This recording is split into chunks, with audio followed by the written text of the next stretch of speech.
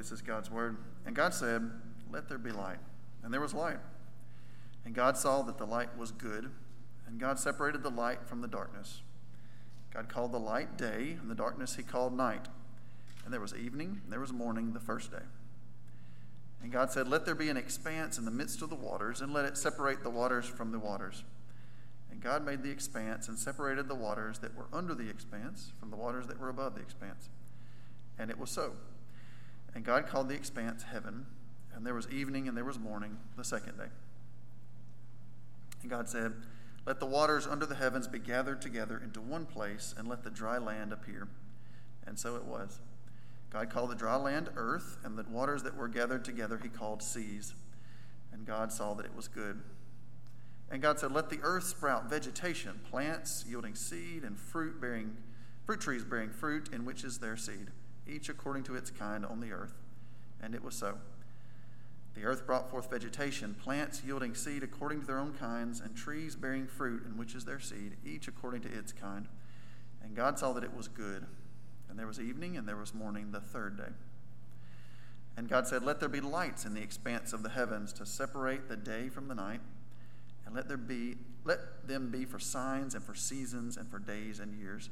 And let them be lights in the expanse of the heavens to get light upon the earth." And it was so. And God made the two great lights, the greater light to rule the day and the lesser light to rule the night, and the stars.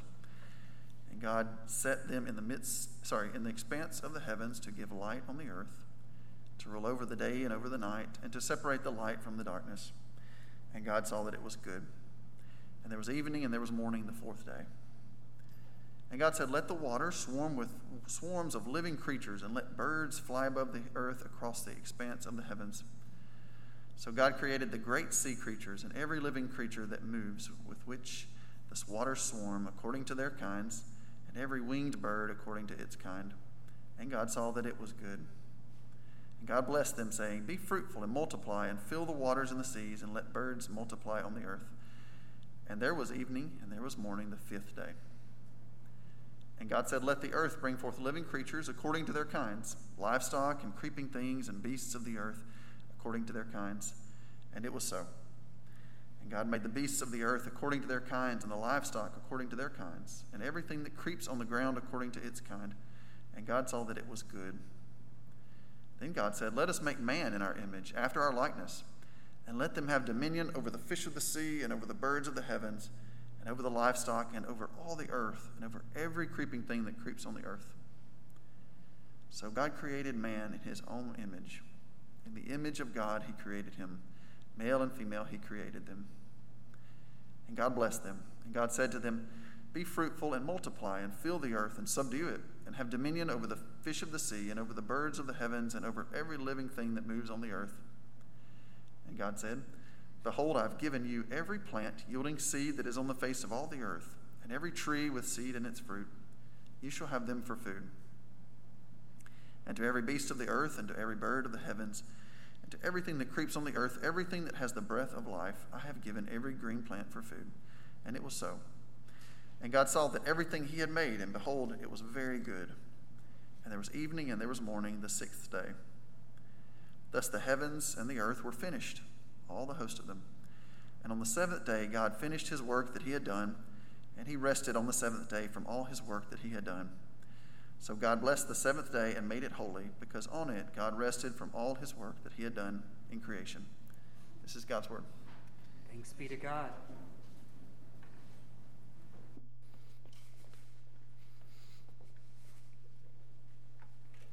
Amen. You can have a seat. If you haven't already, I want to invite you to open your Bible to Genesis 1. And as we read this morning, we'll look from the beginning of Genesis 1 all the way to the first 3 verses of chapter 2.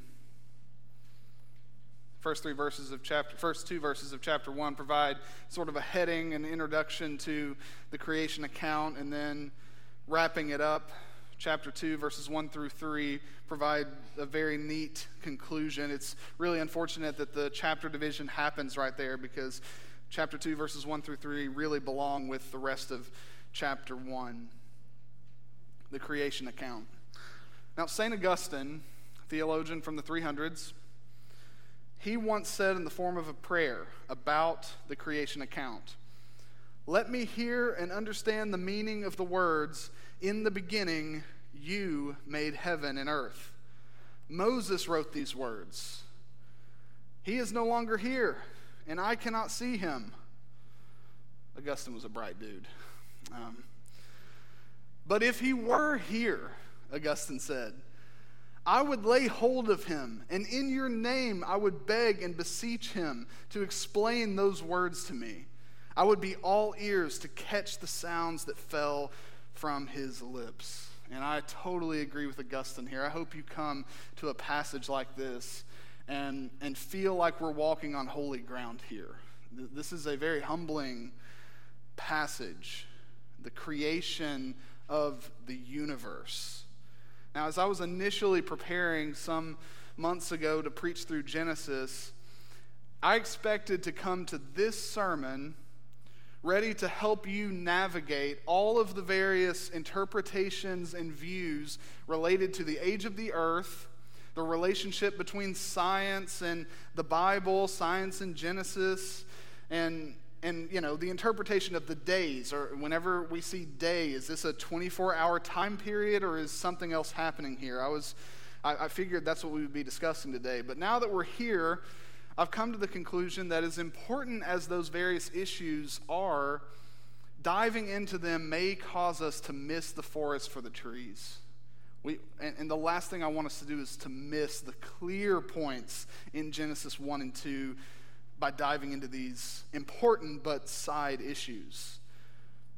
Now, I'm taking this route because my approach to preaching any text of the Bible is to try to understand it in its original context. I want to understand the biblical author as he would wish to be understood. I want to see and show you the intent of the biblical author. Only then can we understand the meaning of a passage. And I admit, this is really difficult. It's a difficult task, especially when you come to a passage like Genesis. Genesis was written some 3,500 years ago. I mean, so to dig out the original intent here is maybe more difficult than you would give credit. But what I can say here is that I don't believe Moses' purpose in writing Genesis 1 and 2, this creation account, was to show us when God created the heavens and the earth or how long it took him. I just don't think that that's the point. And I really don't believe that Moses was trying to offer us a word of defense against scientific theories that didn't even exist until about 250 years ago. It just wasn't in Moses' mind. That's not why he wrote it. It's not to say that Genesis 1 doesn't say anything about these things. It's just not the main point. Here's what I believe, though.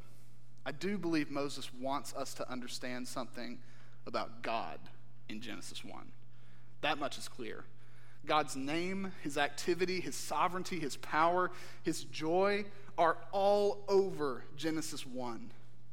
I mean, as Lucas was reading, did you pick up on the amount of the word God? Like, did you hear how many times he said just God? His name alone is mentioned 35 times in the 34 verses that we read. Now, here's the question. Why is this creation account, the Judeo-Christian, the Genesis creation account, more about the Creator than about the creation?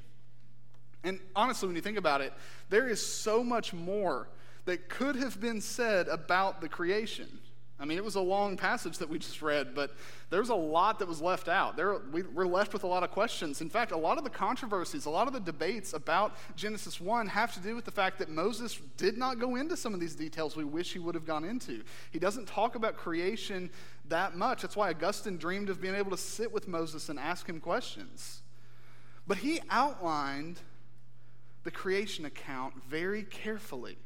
He wanted to establish a very clear relationship between God and creation. He emphasizes right here from the beginning that God is distinct from and he is sovereign over his creation.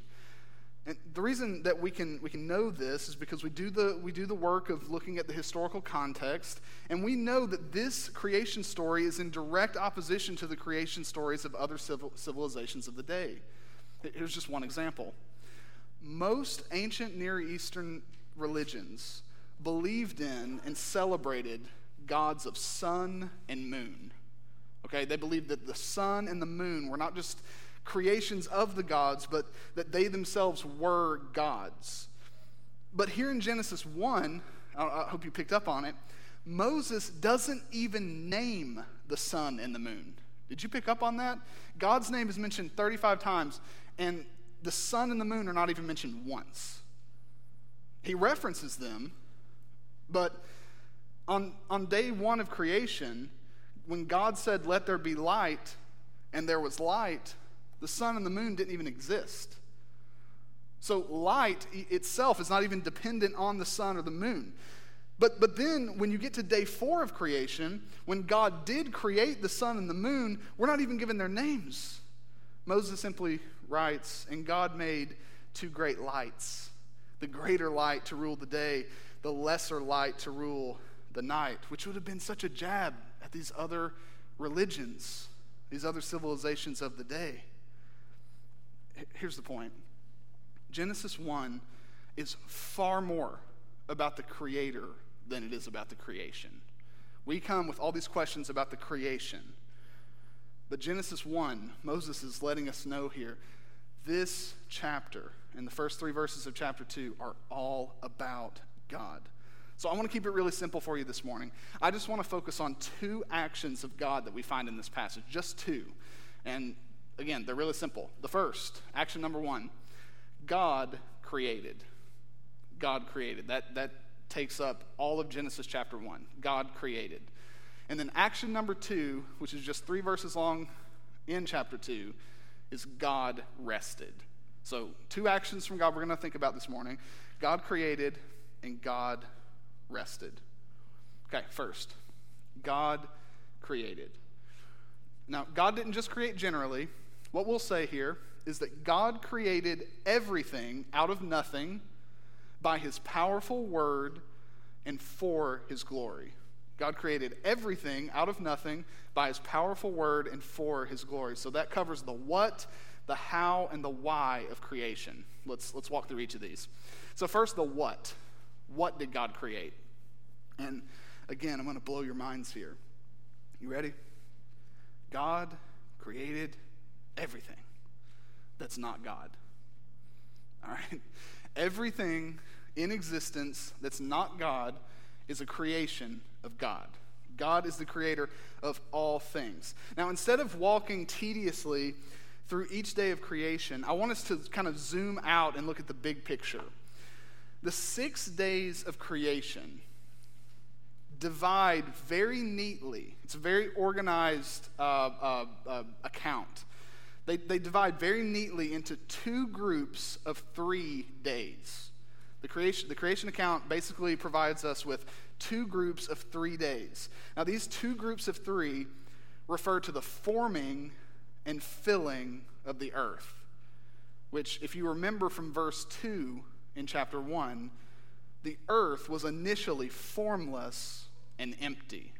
Verse 2, the earth was without form and void, and darkness was over the face of the deep. The earth's formlessness was solved by its forming in days 1 to 3. So in days 1 to 3, what's created? Light, sky, and waters. And then day 3, land and plants. Okay, so this is a forming. This is setting the environment. And then from days 4 to 6, we have the filling of the earth. So we have day 4, the sun, the moon, the stars. They fill the sky. We have day 5, the birds and the fish that fill the sky and fill the seas. And then you have day 6, animals and humans are created to fill the land. So there's this remarkable correspondence, if you look carefully at Genesis 1, between the first 3 days and the last 3 days of creation. Days 1 to 3 form each environment, and days 4 to 6 fill it accordingly. Day 1, light. Day 4 corresponds to it. There's sun, there's moon, there's stars. Day 2, there's sky and sea. Day 5 corresponds to it. There's birds that fill the sky. There's fish that fill the sea. Day 3, land is formed. And then day 6, animals and humans, they fill it. So what did God create? God created everything. He formed a formless world, and he filled an empty world. Now, second question, how did he do it? Now, this is really important. This is really important. How did God create? There is such beautiful and captivating simplicity in the creation of the world from a Christian worldview.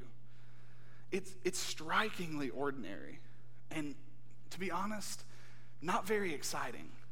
It's almost boring when you read the story. Okay, there are no intricate or complicated processes. On the surface, the world's creation is unassuming. It's even underwhelming. You know what I mean? I mean, look at it, verse 3. I mean, it's nothing but darkness, and then we just have this casual phrase here. And God said, "Let there be light," and there was light. And God saw that the light was good. Okay, moving on. You know? It's so casual. Now, I'm actually, just try not to judge me here, I'm sort of attracted to those mythical creation stories, you know? For example, from the movie Moana.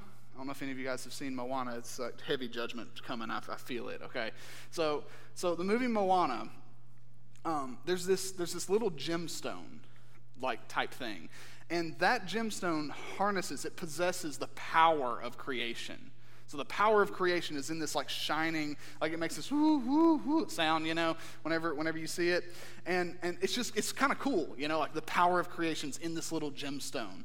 And there's this God in the movie who creates, but he doesn't create by speaking, he creates by lassoing the sun, and he creates by stealing fire from the underworld. And a lot of the mythical ancient Near Eastern creation stories are similar to this. It's the gods that are doing all of these things, and they're kind of exciting, you know, they're interesting, they're super creative.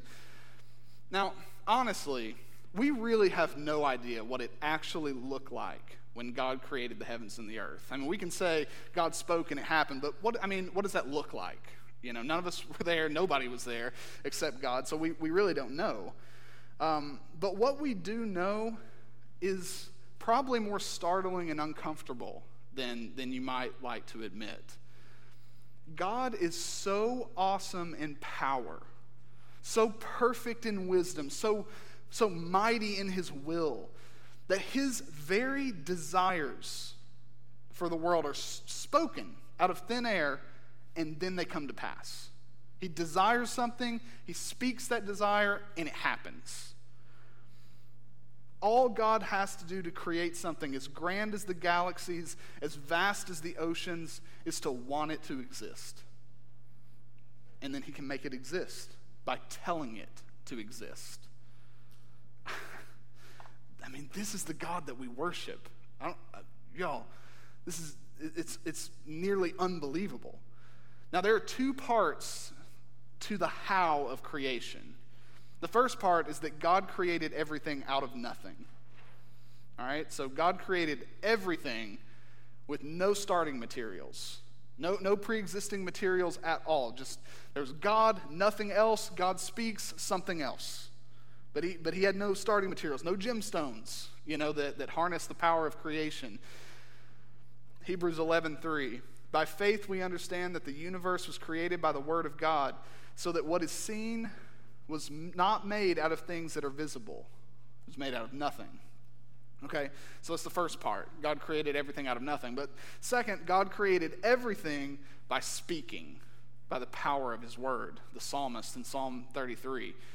By the word of the Lord the heavens were made, and by the breath of his mouth all their host.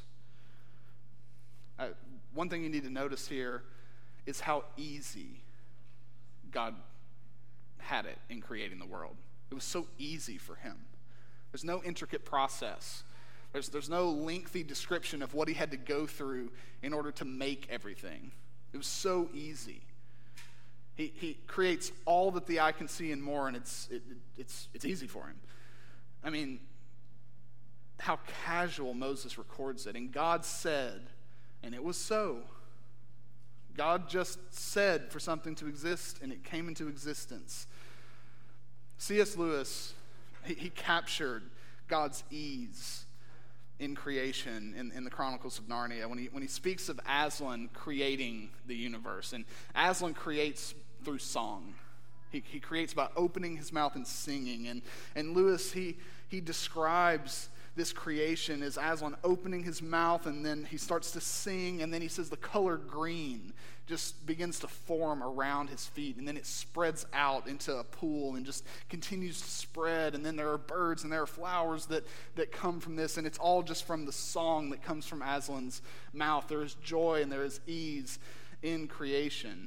So God doesn't just say, hey, I'm going to go make some light, and then he goes over here and makes some light. God just says, let there be light, and there is light. Now, our response to a God who creates in this way must be awe and worship. That's the only proper response. Psalm 33 again. Let all the earth fear the Lord. If there is anyone that you should stand in fear of, if there's anyone you should worship or stand before in awe, it is a God who can literally just want something to happen, tell it to happen, and it happens. Psalm 33 the psalmist goes on to say, let all the inhabitants of the world stand in awe of him. Why? For he spoke, and it came to be. He commanded, and it stood firm. God created everything out of nothing by the power of his word. But why did he do it? We talked about this a little bit last week, that the Lord created the heavens and the earth for his own glory. But I want to expound on that a little bit this week. All of creation, every aspect of creation possesses the capacity to glorify God. Now, I don't know if you've ever thought about it this way, but here's how it works. Nature is beautiful, okay? Pick your poison. The mountains, the ocean, the stars, whatever it is, whatever you want to think of, whatever your favorite place on earth is, it is moving and it is beautiful. And the reason that it is so beautiful is because all of creation is essentially singing a song to the Lord, okay? Whether it's the winds at the beach that sing the Lord's song, or it's birds in the forest that are singing the Lord's song, or on my back porch sometimes this is annoying actually, it's probably not the best illustration, but the crickets and the cicadas, and it's kind of pretty sometimes, it's all right, but they're singing the Lord's song, and it's beautiful, and the views are breathtaking. And really, there's only one part of God's entire creation that isn't mostly beautiful and moving, and it's humanity. And really, the only reason for that is because every other aspect of creation glorifies God, and we often don't. We often don't glorify God, but creation does. Why? Well, first, you see it all over Genesis 1. Creation sings the Lord's song, and it glorifies the Lord because it possesses the Lord's blessing. Over and over again throughout Genesis 1, the refrain is repeated, and God saw that it was good. God saw that it was good, and the Lord blessed it. And so all of creation possesses the blessing and the joy and the delight of the Lord, and so it sings, it glorifies the Lord who blessed them. But secondly, creation glorifies God because creation is doing exactly what God created it to do. That's why we think it's cool when we see an eagle soaring overhead. You look up, we don't see them often, but when we see an eagle and it's soaring overhead, we stop and we look at it. We're like, look at that thing. And it's cool, it's amazing. Do you know why? Because God created eagles to soar. When you're at the beach and you see the dolphins, and they're jumping, it's just cool, it's awesome. And you watch it, why is it awesome? Why does it move you? Why is it beautiful? Because it's doing exactly what God created it to do. And why are we annoyed by cats? Right? cats obviously are just a product of the fall, you know? So, sorry, I have to do it to you twice, man. Yeah, Avery's a cat guy over here. Little Pushkin. Pushkin glorifies the Lord too, man. But just annoys me a little bit. It's okay. No. Creation glorifies the Lord because it's doing exactly what it was created to do. So when we see and we find joy in the beauty of creation, our hearts are responding to a reflection of the beauty of God. That's why it's beautiful, because God created it. Creation sings the glory of the Lord to us every single day. So I pray that we would have eyes and ears to see beyond creation itself to the Creator. I pray that we would do that, and when we do that, our hearts will be captivated by His beauty and His glory, and then we will see just how much we need Him. All right, so what does all this mean? The what, the how, the why of creation. What does it mean that God created? A lot of things. 3 takeaways.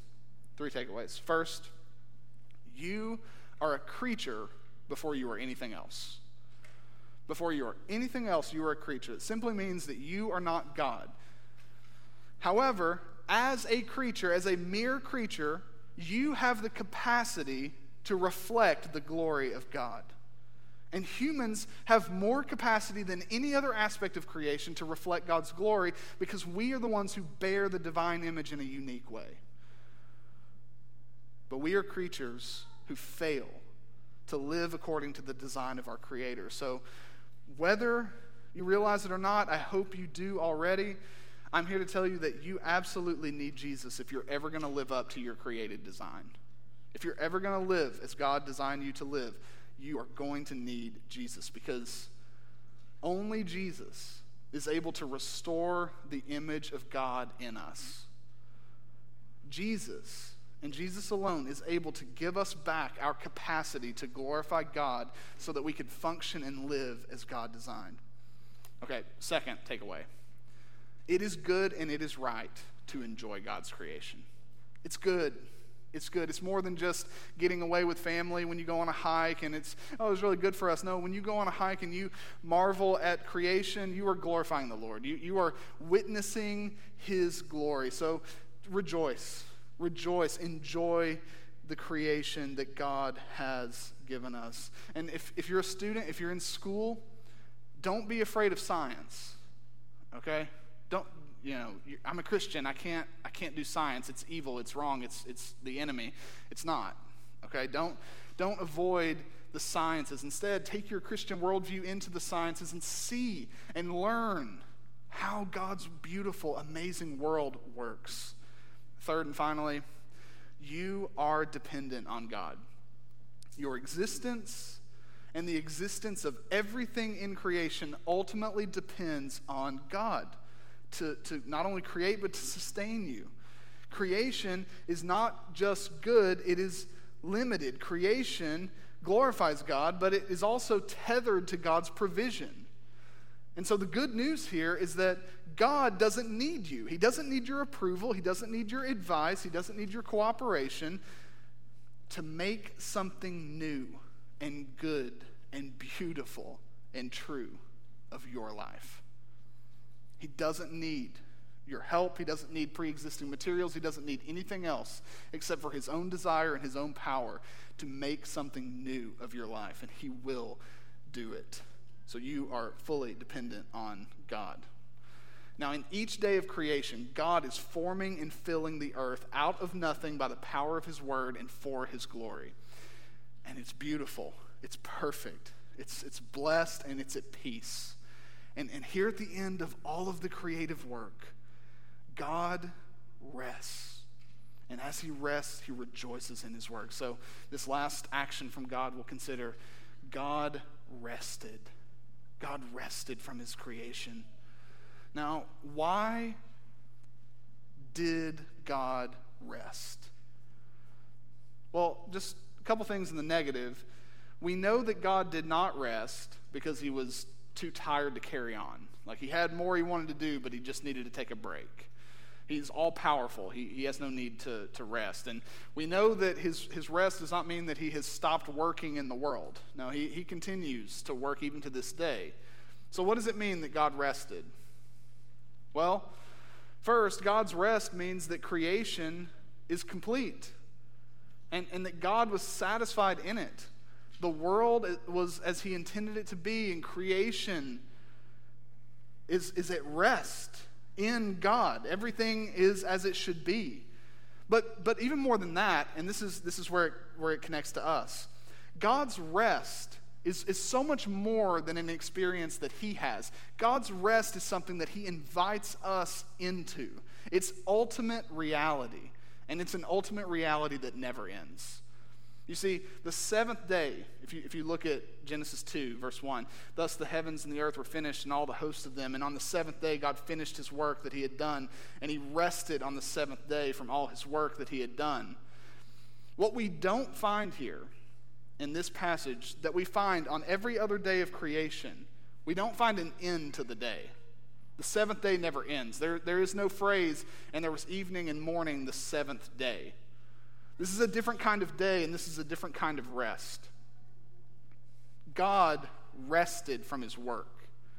He sits on his throne with full authority, with full contentment in himself. God experiences here the reality that our hearts are longing for. Just like Augustine said so many years ago, our hearts are restless until they rest in God. The rest of God is this existence without sin or struggle or suffering or death. The rest of God is paradise. It is perfection. It is pleasure. And we see God's rest in the Garden of Eden. We get glimmers of it in the Promised Land. And one day we will experience it in the new heavens and the new earth. Now, the amazing news about God's rest is that he invites us to join him in it. God creates everything, and then he rests, and then he welcomes his people into his rest. How can we enter it?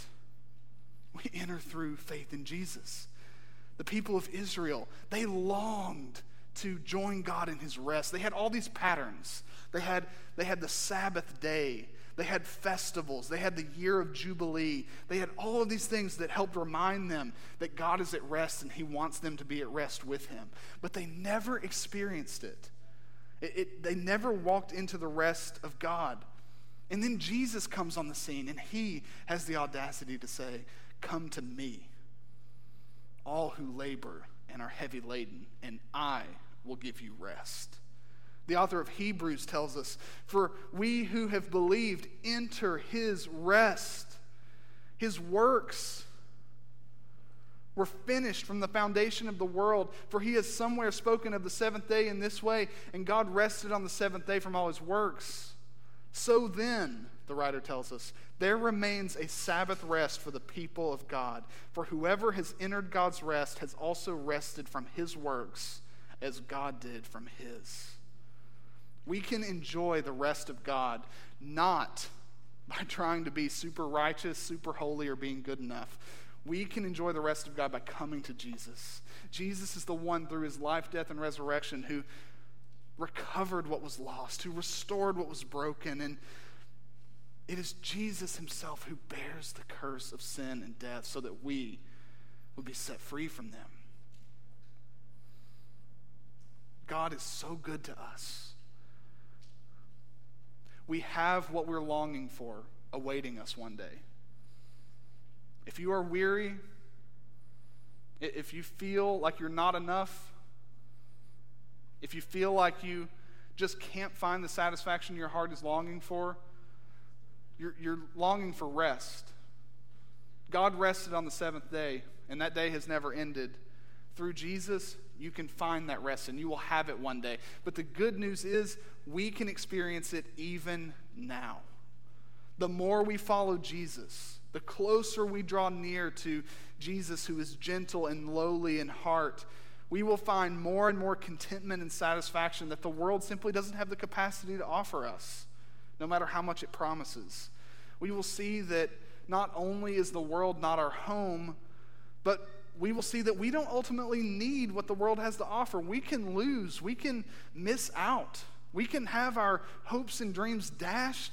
We can handle disappointments. We can still be okay even when things don't work out. So I pray that we would follow Jesus nearer and nearer in order to experience just a taste of what happened in the beginning when God created the heavens and the earth and then sat down and rested. Would you once again come to Jesus this morning and join him in his eternal rest and stop striving for it in this world? God worked and then he rested. Come join him. Let me pray for you. Father,